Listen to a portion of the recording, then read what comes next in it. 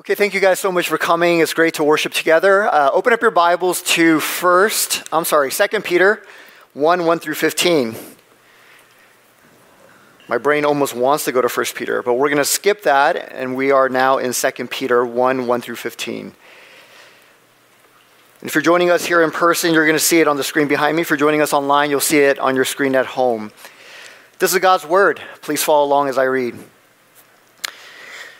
Simeon, or Simon Peter, a servant and apostle of Jesus Christ, to those who have obtained a faith of equal standing with ours by the righteousness of our God and Savior Jesus Christ. May grace and peace be multiplied to you in the knowledge of God and of Jesus our Lord. His divine power has granted to us all things that pertain to life and godliness through the knowledge of him who called us to his own glory and excellence, by which he has granted to us his precious and very great promises, so that through them we may become partakers of the divine nature, having escaped from the corruption that is in the world because of sinful desire. For this very reason, make every effort to supplement your faith with virtue, and virtue with knowledge, and knowledge with self-control, and self-control with steadfastness, and steadfastness with godliness, and godliness with brotherly affection, and brotherly affection with love.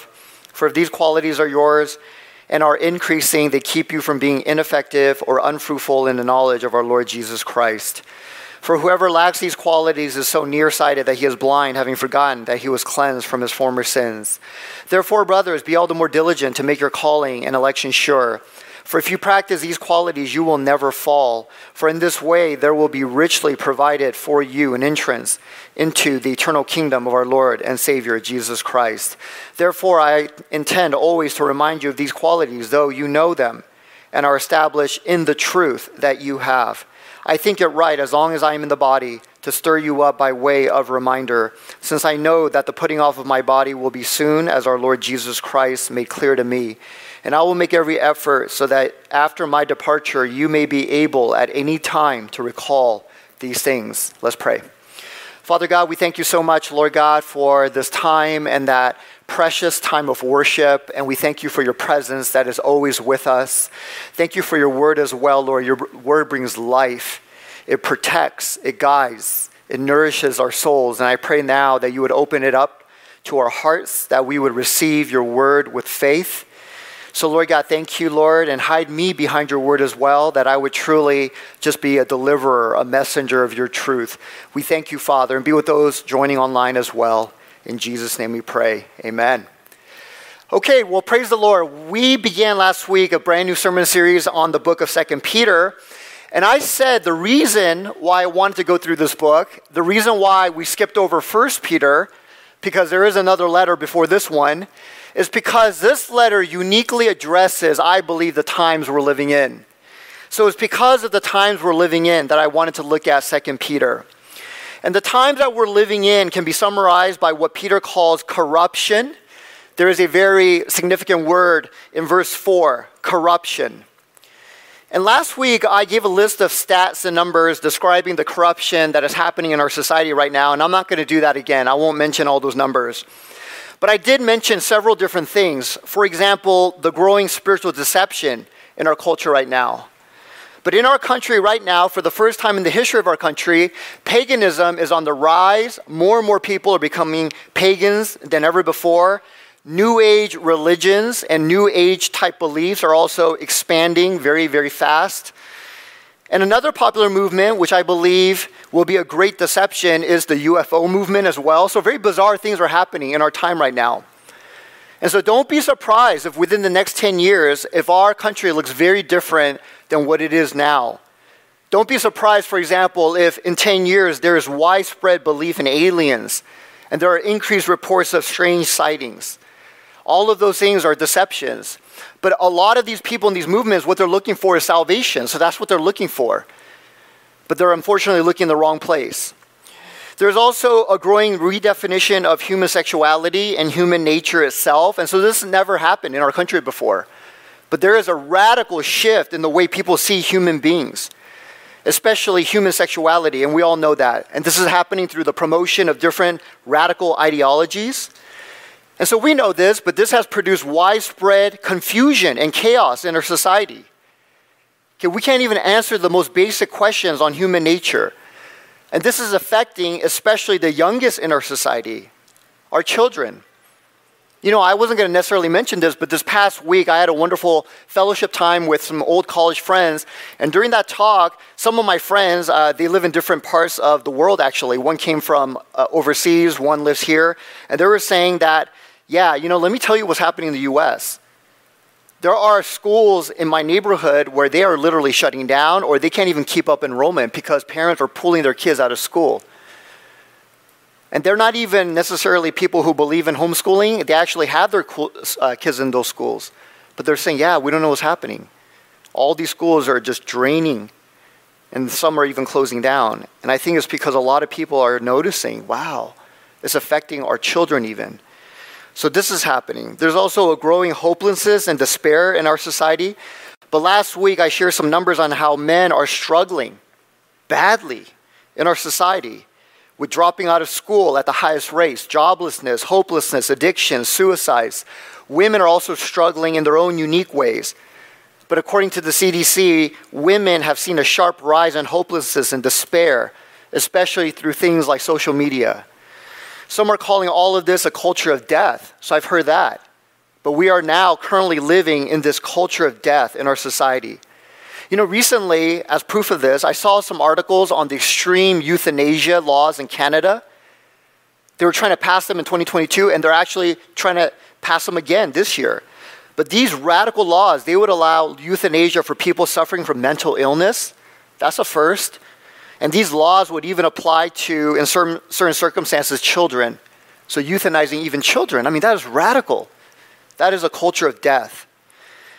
So Christians are noticing this, but Christians aren't immune to this either. But tens of millions, as I said last week, of Christians, quote unquote, have left the church and the Christian faith altogether.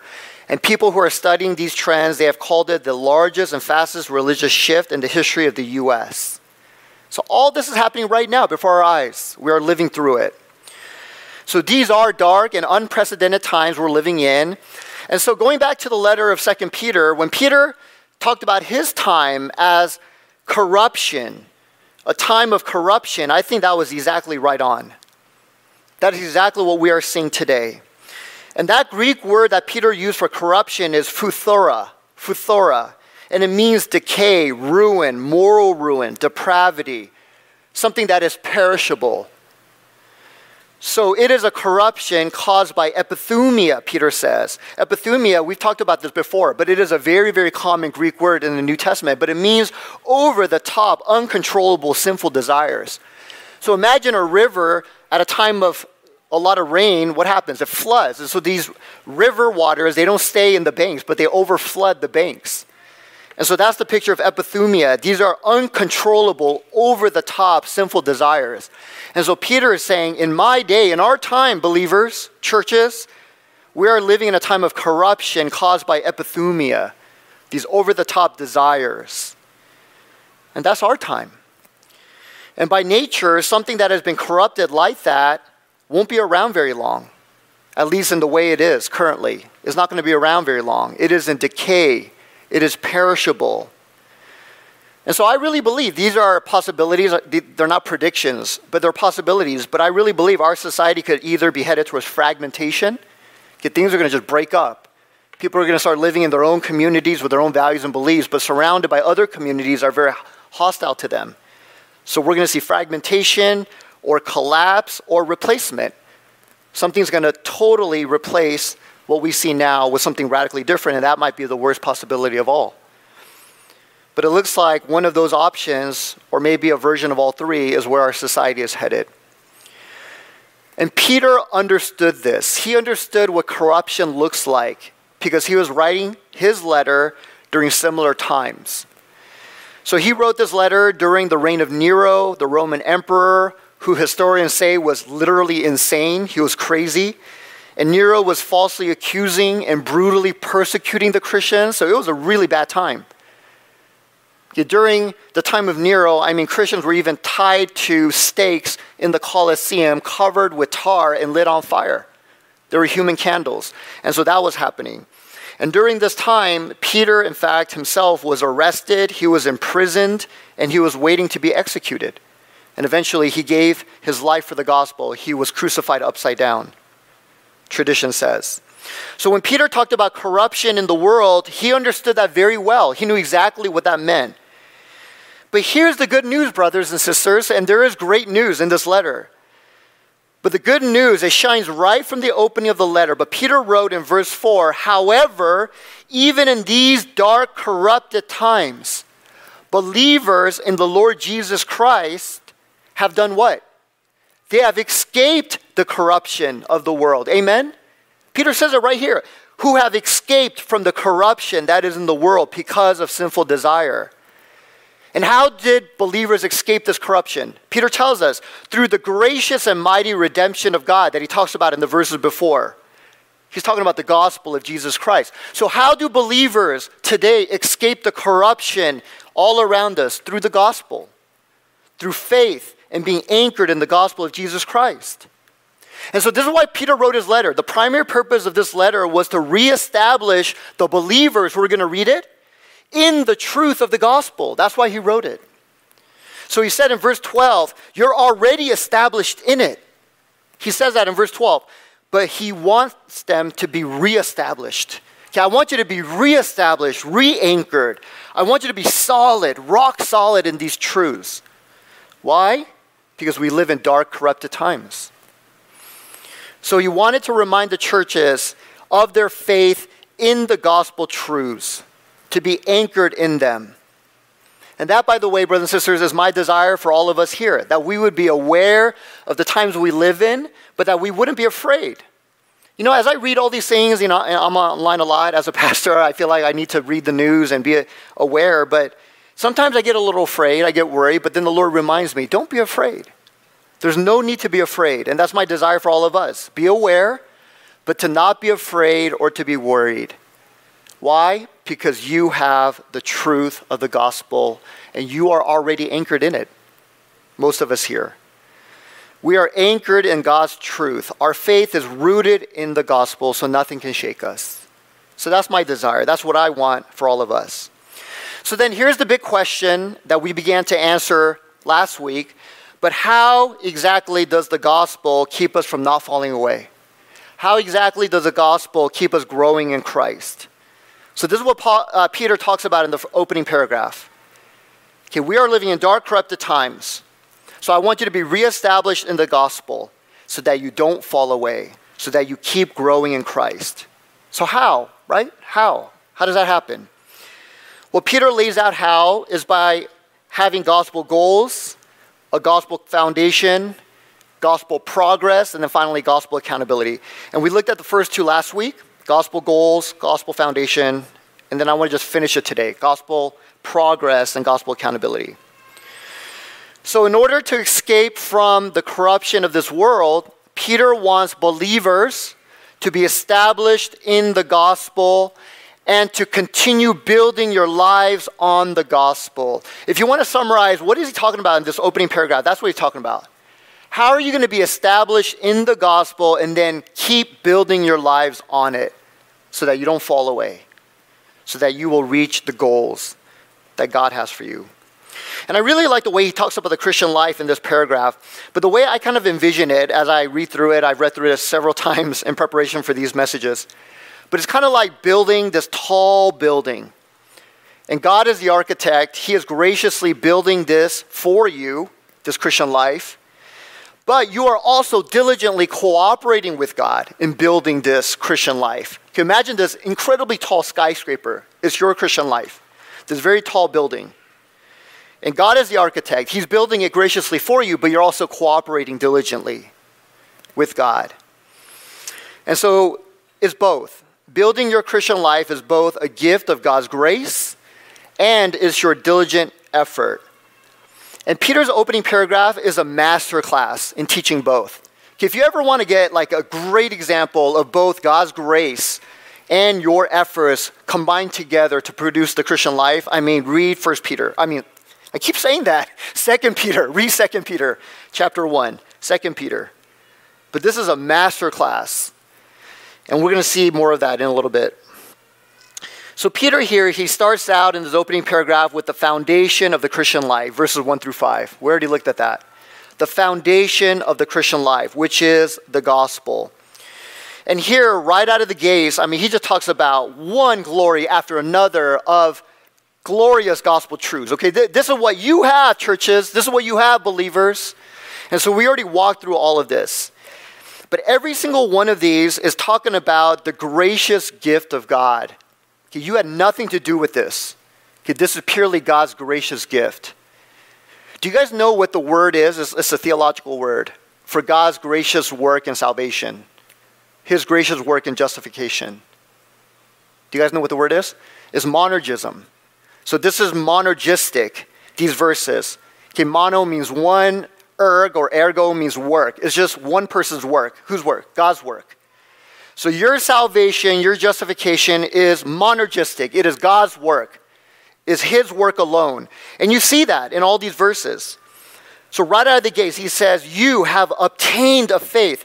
And that word obtained, I know it sounds like you did something to get it, but the real word there, the Greek word is really been given to you. You've been given, it's been given to you a faith of equal standing. See, it's a gift. You've been given this faith that is equal in standing to ours.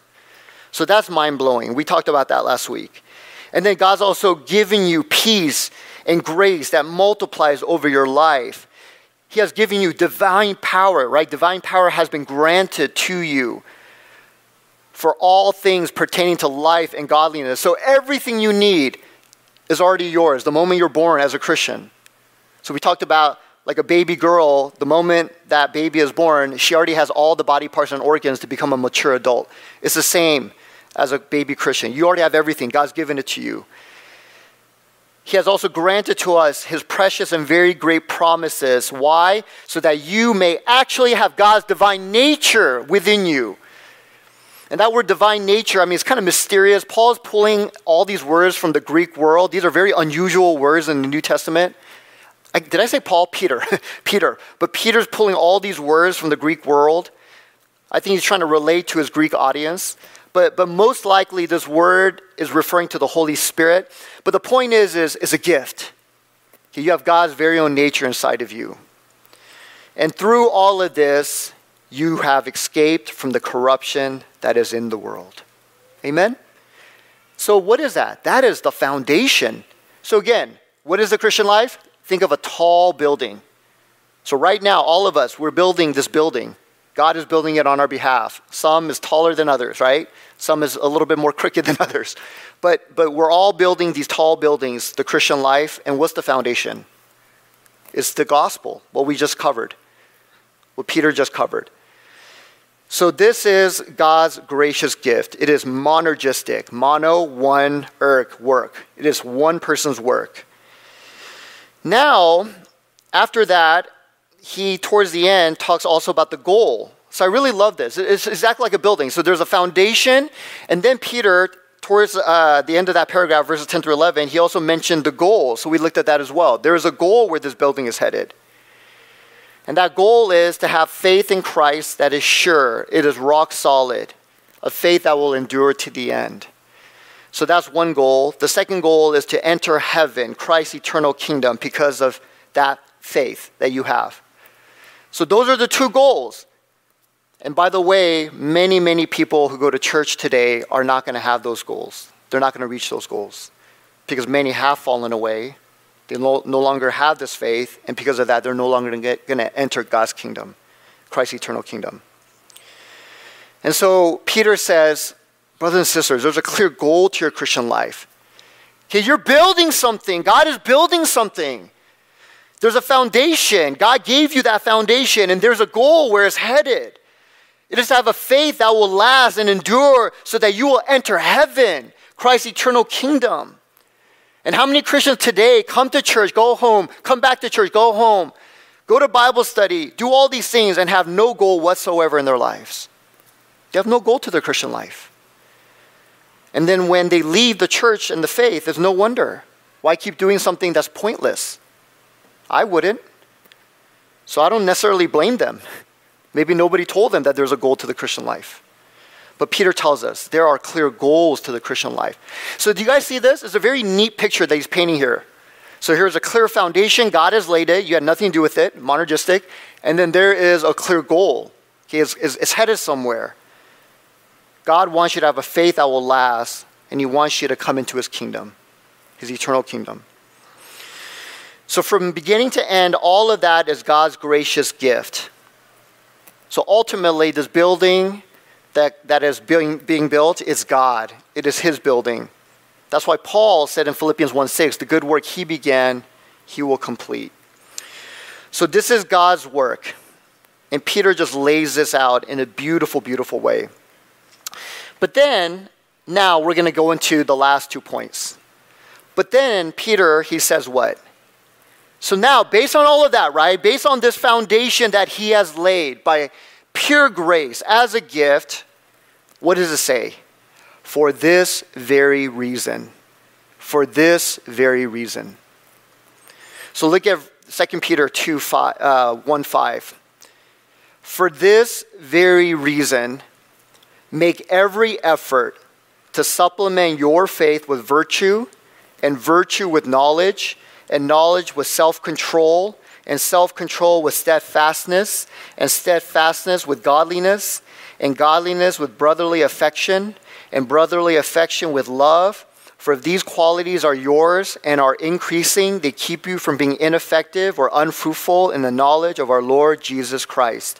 For whoever lacks these qualities is so nearsighted that he is blind, having forgotten that he was cleansed from his former sins. So I love this. Okay, Peter is such a great writer. I didn't know Peter was such a great writer. I like Paul. I thought Paul was always amazing. But Peter is just awesome as well. But I love this picture. So here's a building. Here's the foundation. Pure grace. God's gift. He laid it for you. Now, on top of that, okay, you have the foundation by faith. On top of that faith, he says, make every effort. For this very reason, the reason of God giving you this foundation, you having faith in it, make every effort. Make every effort. And that word, make every effort, is just really one word. But it has to do with the most intense striving. Another translation would be, do your very best. Spare no effort. Don't cut any corners. Work diligently, extremely hard. One commentator put it like this: every ounce of determination you can muster. So you get the point. It's not like, oh yeah, just kind of like do this. It's like with everything you have, strive, right? This is what Peter is saying. So do you know the gift God has given you? Do you know the foundation he's laid purely by grace? Okay, all those gospel truths, right, that we just saw? Well, if you believe in that, if you have faith in that, then build, right? Make every intense effort, strive, don't cut corners. Focus on this, make this your life purpose. And so basically he's saying, if you have faith in the gospel and what God has done, you just can't sit back. That's not the Christian life. And in the same way, so many Christians today, they don't have any goal in sight, right? There's no goal whatsoever. They just come to church, go home, come back to church. No goal, no purpose for a Christian life. A lot of Christians as well just kick back with faith. And that's how Christians are. Oh yeah, I'm saved. So I'm going to heaven, right? Yes, you're going to heaven. Cool, great. And then from that point on, they just live their lives and they just kick back with faith. And so here Peter just makes it so clear. That is not the Christian life. And in fact, if you just kick back with your faith, quote unquote, and nothing else happens and then you die, you might not even be saved. That's what Peter says. You might not even attain the goals of having an enduring faith and entering heaven. So in other words, to use today's language, Peter is saying, don't do that. Don't just kick back with faith. Yes, you have this foundation. It's awesome. It's a gift from God. It's amazing. You could build like 100-story skyscraper on it. So don't just kick back. And unfortunately, a lot of Christians is like, you come to their Christian lives like, wow, you have that slab of concrete for like 20 years. Are you going to do anything on it? What else are you going to do with it? Well, I don't know. I'm busy. I have a lot going on in my life. Well, then you're not living the Christian life. Because Peter makes it clear. You must make every effort. Spare no effort. Work diligently with every ounce of strength you have to now build on that faith. Is that clear? That is the Christian life. So the Christian life is not just God's grace, but now there's our effort. They go together. And I keep using this analogy, but I can't think of a better one. I really tried. This past week I'm like, is there a better picture of both at work? But I just have to go back to the 2-on-2 tournament with LeBron James, right? But it really is. I can't think of anything better. But by God's pure grace, you are now in this tournament. God has gifted you by giving you as your teammate LeBron James, right? Arguably the best player today. And everybody else, they're just high school players, recreational players. And so you're going to win this tournament because you have LeBron. And he will carry you throughout, right? And so that's the picture of the Christian life. Who's carrying you? God is carrying you throughout your Christian life. So here's another way to put it. God has given you everything to build this building. Literally, the blueprint. He's giving you the materials. All the wood, the concrete. He's giving you the crane, the 100-foot crane, right? He's giving you a foreman, somebody who's going to be directing and executing the whole thing on site. He's giving you the construction team, right? The entire team of people who's going to begin to build this thing called your Christian life. So you have everything from God. It's like having LeBron as your teammate. He's going to carry you. But in order to win the tournament, what do you have to do? We need to get off our butts. Can I say that word in church? Butts? You need to get off your butt and get into the game and run up and down the court. And are you going to be casual? No, you better believe it. If you're going to be his teammate, you're going to run very, very hard. You're going to give all you have. But at the end of it all, was it you that won? No, right? You can't be like, hey, look at me. No, it's look at him. He carried the whole thing. And so that's the picture. God is giving you everything, right? Again, the blueprint, materials, crane, foreman, even the construction team that's going to do most of the work. And yet, you still need to get up and build with them. Build with God.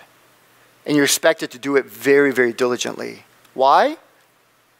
Well, the obvious answer is it's your building. It's your Christian life.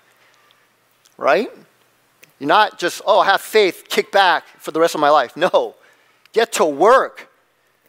Get to building your Christian life. It's your Christian life. It's not your mom's.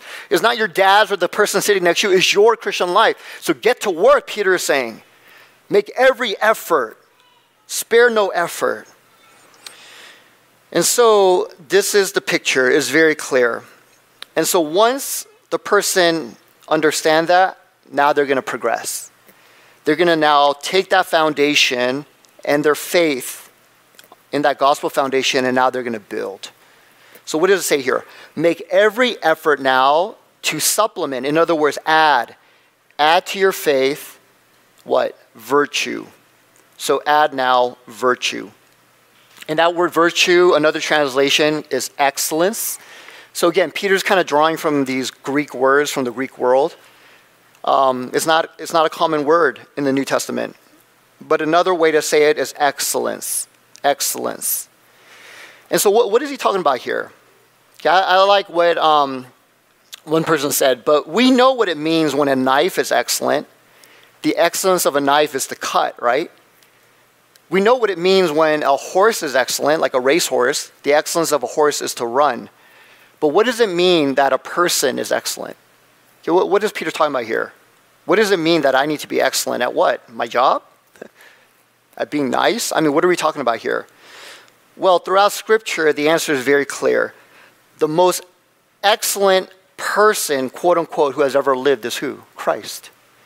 So this is what Peter's talking about. When he's saying, now add to your faith this virtue, this quality of being excellent, he's saying, be like Christ. Strive to be like Jesus. Now that you have this foundation, by God's grace, you have faith, right? On top of that, now the first thing you should think of is, I need to start being like Christ. I need the excellence of Christ. So we don't have time to go into in depth in all these words, but think about everything that Christ is. The excellence of his love, the excellence of his boldness and courage to stand up against untruth and deception, right? The excellence of perseverance, of suffering well, the excellence of forgiving his enemies, loving his enemies. I mean, just anything you could imagine is excellent. The excellence of his communion with God the Father, his prayer life, it is excellent. So this is what Peter is saying. Build on your faith. Strive to be excellent like Jesus. Okay, what else? And then after that, he says, now supplement or add to that excellence, what? Knowledge. Knowledge. And here, this is a practical kind of knowledge. Another word for it would be wisdom. So this wisdom, how does wisdom come, brothers and sisters? It comes as you begin to apply truth. So when you just sit back at church in the back row and you're just like, okay, let me just learn something today. That's not wisdom. You just got information. But wisdom comes when you try to apply it. So it comes from actually living virtuously, actually trying to live like Christ. And then as you do, you bump into things, you have a misstep here and there. Oh, I thought this is the way. Oh, it's not. And then you just learn over time. And then as you do, you grow in wisdom. So this knowledge, as one person says, is gained in the practical exercise of goodness, which in turn leads to a fuller knowledge of Christ. So knowledge needs to be applied. And then as you apply it, this person says, produces deeper knowledge. And then you apply that, and then it produces more knowledge. So Peter says, okay, that's the next step.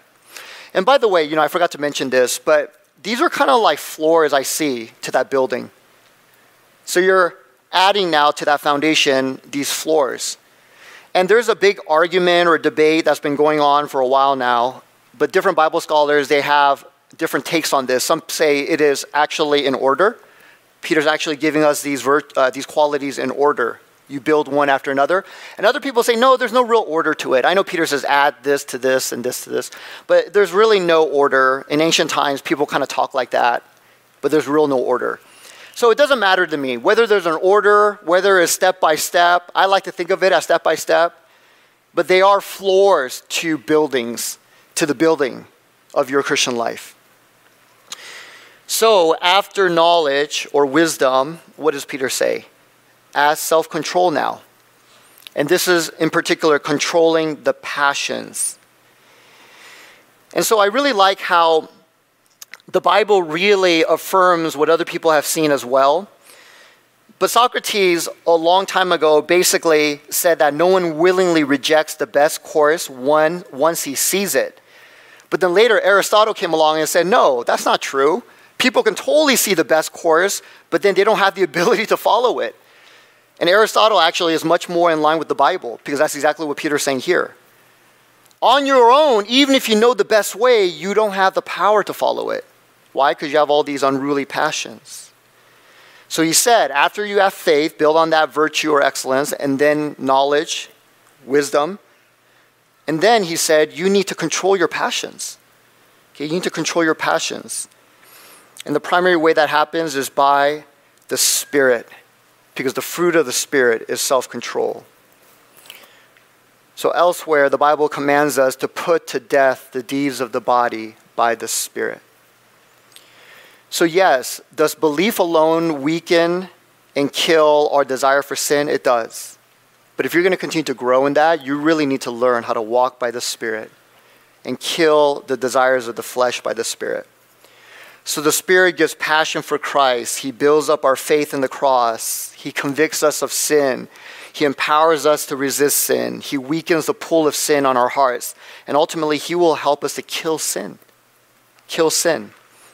I shared this, I think, back during Easter weekend. We talked about killing sin, and I remember sharing this. But the major way the Spirit kills sin in our lives is through the Word of God. Because elsewhere, the Bible calls the Word of God what? The sword of the Spirit, right? So why is it called the sword of the Spirit? Well, it must be because the Spirit picks it up at certain times and kills things with it. So what is the Spirit killing with the sword of the Word? Your sin. So in particular, if you are being tempted, let's say, to lust, in that moment of temptation of lust, what do? Oh, don't do it, right? Well, you're going to fail. You have no ability to control these passions. But rather, what should you do? You should think of a Bible verse or a Bible promise, such as, in the right hand of God are pleasures forevermore. or all who commit sexual immorality will perish. Something like that. And then as you recall the word of God, what happens? The Spirit now takes that word like a sword and kills your lust. It kills that temptation. And you can apply that to anxiety. You can apply that to, anger. You can apply that to a number of sins. And over time, what happens? Self-control. It's self-control. And so Peter is saying, add that.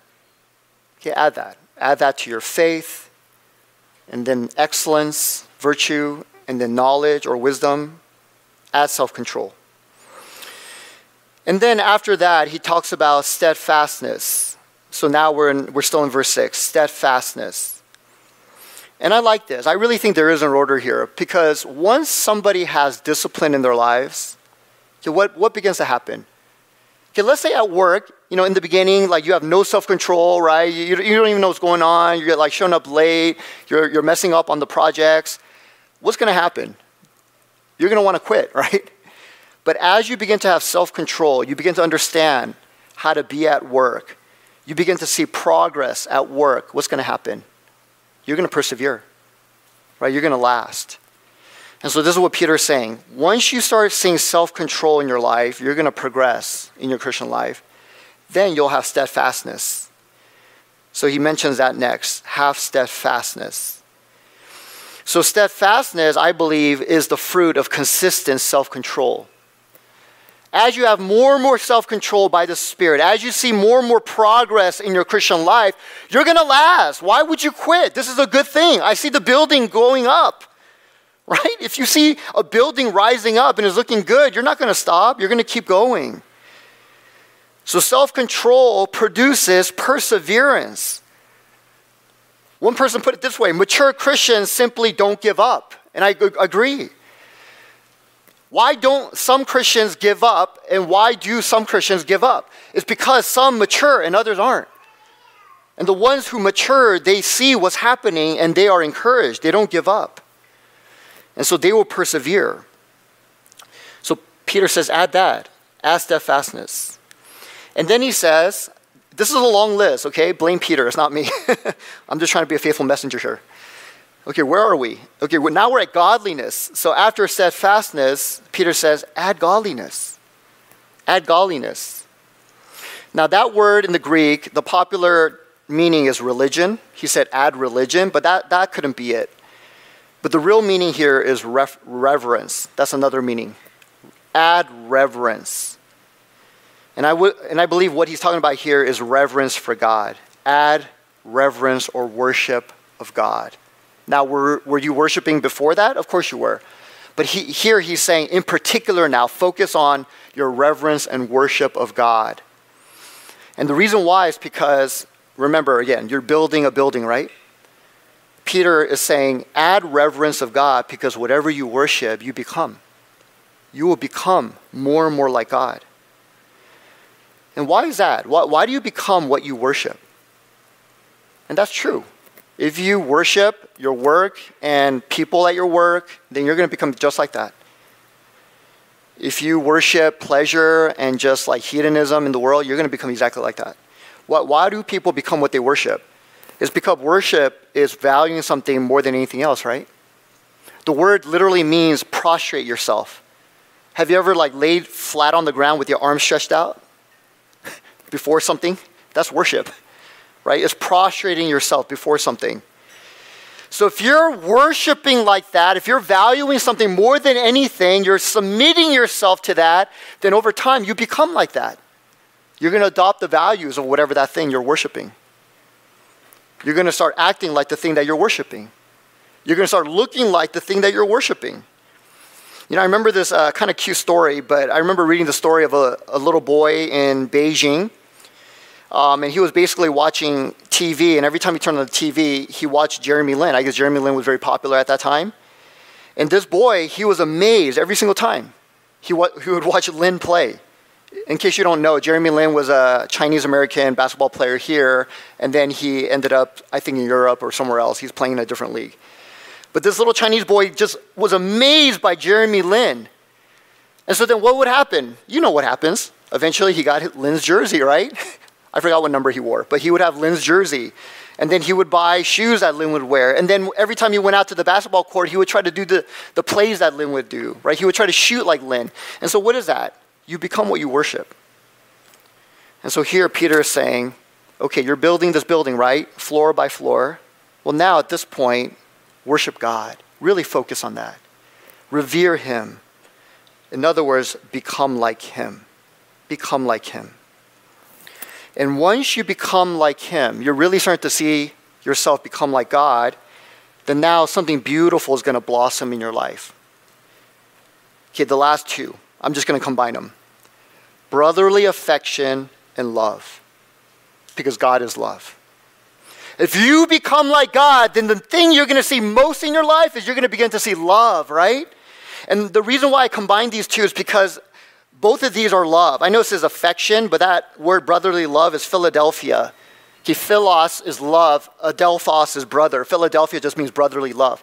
So brotherly love and agape love. Those are the last two qualities. So once you are becoming like God here, add to that now the quality that defines God the most, his love. Okay, add to that Philadelphia, brotherly love and agape love. Okay, add to those other qualities now love, and now you've reached the top. Okay, this is the apex of the Christian life. If you've gone to the point in your Christian life where now everything is driven by this love, this brotherly love, sisterly love, and agape love, then you are like God. And by the way, love also confronts, amen? Love goes out into the culture and speaks the truth. Love is courageous and bold. It's not just about just affirming people. If you only affirm people, you don't love them, you love yourself. The reason why you affirm everybody no matter what is because you're scared of what they're going to do to you, so you love yourself. True love is you will confront people. Okay, that's not good. You're headed somewhere very bad. You have cancer. That is true love. So Peter's saying, add that. Add brotherly love, Philadelphia, and agape love. And so that is the building, brothers and sisters. Okay, by that point, you're near the top. You will have a faith that will endure. You will enter Christ's eternal kingdom fully. We're all in the kingdom now, but ultimately, his final kingdom. You're almost there. So is that clear? I know that was long, but that's Peter's fault. He has such a long list. But these are many floors to that building. Many floors. It's a very beautiful picture. And then once you have this gospel progress that you're seeing in your life, then we're going to close with this. There is gospel accountability. If you're going to have a faith that will endure in these dark, corrupt times, then you must also have gospel accountability. You must have teachers and believers who say, remember. And so you see that now in verses 11 through 15. Therefore, I attend always to remind you of these qualities, though you know them and are established in the truth that you have. I think it right, as long as I am in this body, to stir you up by way of reminder, since I know that the putting off of my body, in other words, my time of death, will be soon, as our Lord Jesus Christ made clear to me. And I will make every effort so that after my departure, you may be able at any time to recall these things. So what word came up repeatedly there? Recall, remember. I will remind you so that you will recall. So clearly, this is Peter's emphasis. Okay, if you have this foundation, you have the goal that you're headed towards, you're building now, floor after floor, then I want you to remember, right? I'm going to hold you accountable. And there is a very important role that memory has in the Christian life as well, to keep us on that path. And so because of that, I kind of read some articles on how memory is formed in our brains. Okay, this is not going to be in depth because I'm just a pastor, okay? I just read a few articles. But to try to get a sense of how memory works in the brain. But as I read these articles, what I learned is memory formation in the brain is a complicated process. Scientists are still trying to untangle the entire thing. But they have learned some things. And this is what they know. But for example, memories are formed when brain cells called neurons form new connections through tiny gaps called synapses. And the human brain has about 1 trillion of these synapses. That blew my mind. Haha, right? But that's not even a joke. I don't know why I said haha. But it blew my mind, right? That my brain has 1 trillion synapses. And during memory formation, chemicals called neurotransmitters are passed through these synapses. And neurons associated with these synapses, they form a connection. They form new connections. But at the same time as some neurons are forming new connections, other neurons are losing their connections. So all that's happening at the same time as you form a memory. And so what all of that amounts to is the formation of new circuits in the brain every time a memory is formed. And in one of these articles, a neuroscientist at USC, this is how he explained it. And I'm quoting, "Ultimately, memories are encoded in circuits in the brain, and the synapses are just a means for etching out these circuits. That is what changes in the brain when a memory is made. You have these new circuits that encodes the memory." So that's how memory gets formed in the brain. So far, that's what scientists have learned. And through these circuits, the brain can have short-term memories or long-term memories, which are stored in different parts of the brain. They're still trying to figure all that out. Even positive, negative emotions play a role in forming these memory circuits in the brain. And here's the part that's so important to all of us. Okay, here's the main point I'm getting at. When you recall information, you are strengthening those memory circuits in the brain. And then as you relearn it and then reapply it, you expand those memory circuits. They grow. They literally expand physically in your brain. And as these memory circuits expand, you know what happens? It's amazing. But they become integrated with adjacent circuits. They begin to connect with broader circuits. And so now they become a network of circuits. So new connections are being formed at higher levels. And you've even experienced that, right? You're learning one thing over here, and you're like, oh, wait a minute, that reminds me of this. And then now suddenly things are connected. And now you have a bigger grid at a higher level. I mean, that's physically happening in your brain, and you experience it that way. And so then over time, as that happens, what happens? It reshapes the way you think. You literally start thinking differently. And as you start thinking differently, ultimately, you start living differently. It shapes the way you live. And this is why Paul said in Romans 12:2, "Do not be conformed to this world." Don't let the world form memory circuits and shape your brain a certain way, but be transformed by the renewal of your mind. So it's very clear. As you recall the gospel truths, as you reinforce these circuits, expand these circuits through applying them, relearning them, recalling them again, relearning them, reapplying them, then they connect to bigger things, and then over time it affects the way you think about everything and the way you live. And brothers and sisters, all of that recalling, relearning, reapplying biblical truth, which shapes the way we think, which shapes the way we live, all of that can be supported directly by the church community here. Amen? That's what Peter's talking about. That's why I, as your pastor, am reminding you. That's what Peter's saying. I'm the leader over all these churches. I'm reminding you. I'm causing you to recall. So he says, I intend always to remind you of these qualities in truth. Verse 13, I think it right as long as I am in this body to stir you up by way of reminder. Verse 15, and I will make every effort so that after my departure you may be able at any time to recall these things. So brothers and sisters, in closing, what we need to do is follow Peter's example, amen? Let's follow his example as a community. Let's remind one another. Let's stir up one another. Let's make every effort to help people remember these precious truths. And you know what? I remembered, quote unquote, this past week, a beautiful example of this.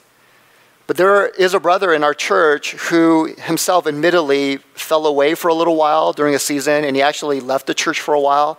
And he was in the world doing other things. And I remember during that time, we were having this fellowship gathering, this party at someone's house, and there was another brother who no longer comes here. But this other brother saw the brother that I just talked about, mentioned, and he kind of cornered him in a kitchen. And I remember just kind of passing by with some guacamole going, what's going on? There's an intense talk happening over there. And he was like right up against him, right? And just like talking.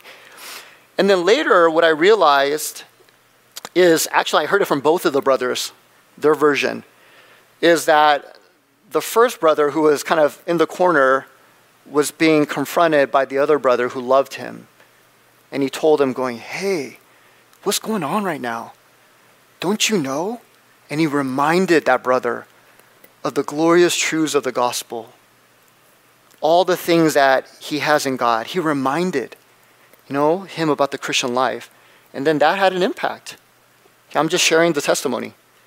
And then that first brother eventually came back fully. And I can tell you he's doing very well. And we care for him. And that other brother cared for him. And so do you see that? That is what Peter's talking about here. So can we do that for one another? Amen? Especially in these times we live in. So join me in prayer. Let's close. But Father God, we thank you so much, Father. Your word is just so clear. It is crystal clear. It is not confusing. It is not ambiguous. But it is very straightforward. You have given us an unimaginable gift by your sovereign grace, which is the life, death, and resurrection of your Son for our sins. And you have laid this gospel foundation in our lives. You have even enabled us to believe it. We have obtained this faith like yours, like Peter's, like Paul's. And now, Lord God, you make it so clear. Build on it. Make every effort. And after you've built on it, help others to remember, to build, to not give up, to keep going. And as we do that, Lord God, we will be saved from this corrupt generation. And so, Lord God, we thank you. We love you, Father God. You are so good. So, Lord God, help us. Be with us. Oh, God, may all of us here and everyone listening online, may we all be found on that final day to be faithful in you, to have faith in you, to enter your eternal kingdom. So we thank you, Lord. In Jesus' name we pray. Amen.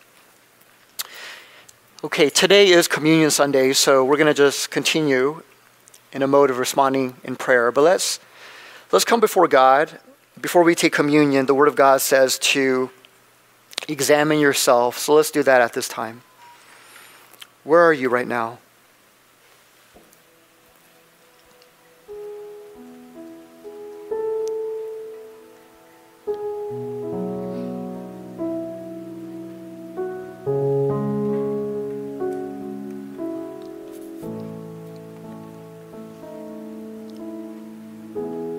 Do you know the gospel truth?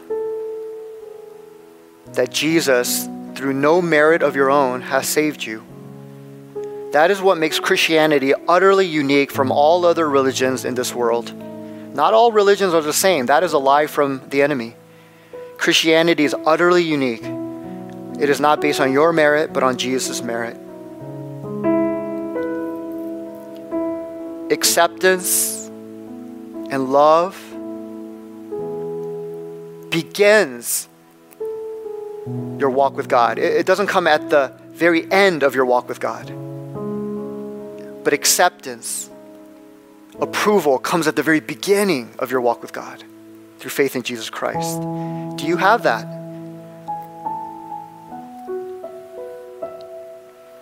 This past week I remember hearing online somebody say, most people who reject Christianity haven't really rejected Christianity because they never heard it.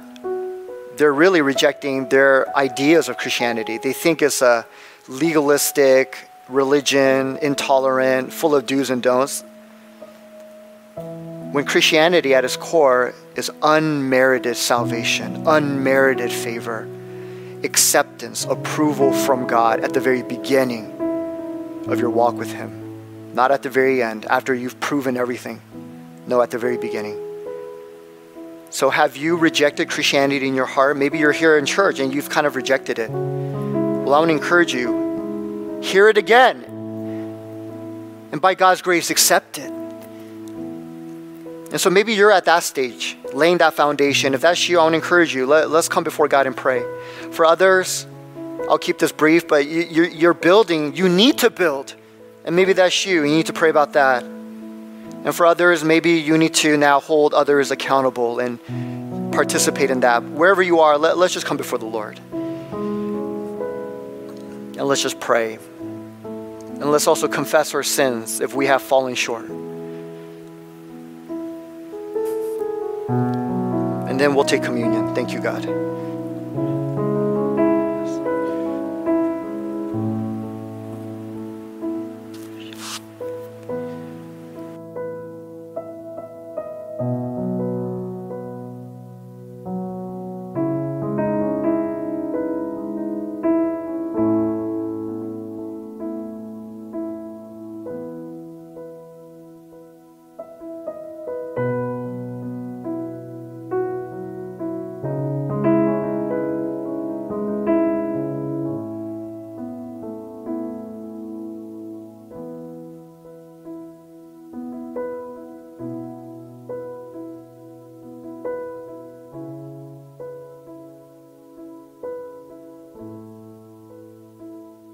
Thank you, Father God. We worship you. We thank you, Father.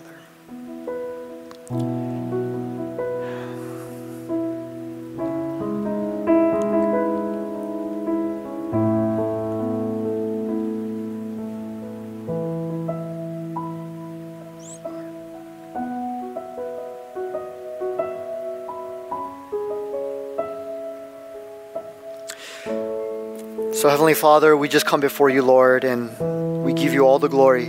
We worship you. Thank you that, Lord God, when we were dead in our sins, we were hopelessly lost under your condemnation, Lord. You saw us, you had compassion on us, and you came down to live in our midst and then die on the cross and then rise again.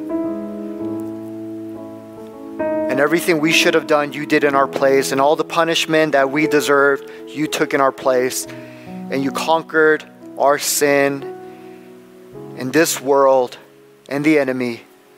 You conquered death itself. And now, Lord God, that is our foundation. So, Lord God, I pray for some here, Lord. That foundation is actually still not there. And I really pray that they would fully and completely put their trust in that. That is our foundation.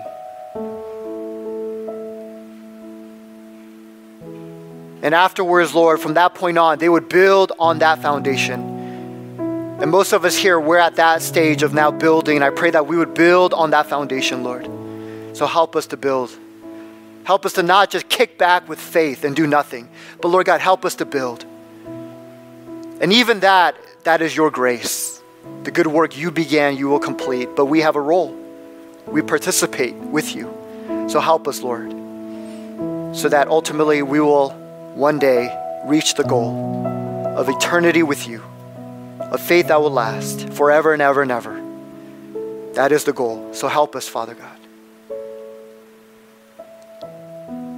So Lord God, today as we take communion, Lord, can you strengthen that faith? Can you make our commitment to you stronger again as we remember what you did for us? And Lord God, if there is anything that is between us and you, Lord God, any sins, we confess them. Lord God, forgive us, Lord. We are sinful. Forgive us. And so, Lord God, we come before you now, Lord, to take communion. Would you bless this time? In Jesus' name we pray. Amen. Okay, let's take, hopefully you have a communion packet from the welcome table, but let's take the small tab on top. Pull it back. And don't take it yet. We'll take it together, but take out the cracker.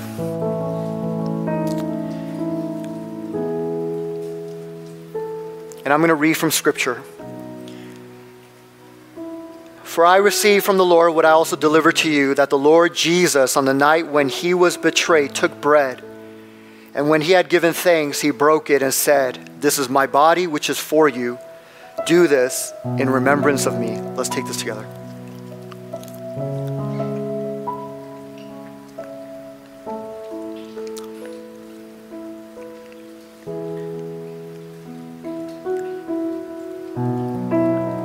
Let's take the bottom tab, pull it back.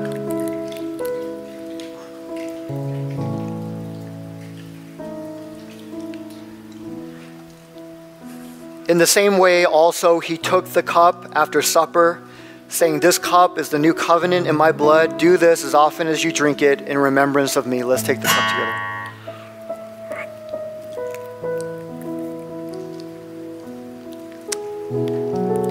Praise God. Let's spend a moment in prayer, thanking the Lord for all he's done, and then we're going to close with final worship. Thank you, Lord Jesus. Thank you so much.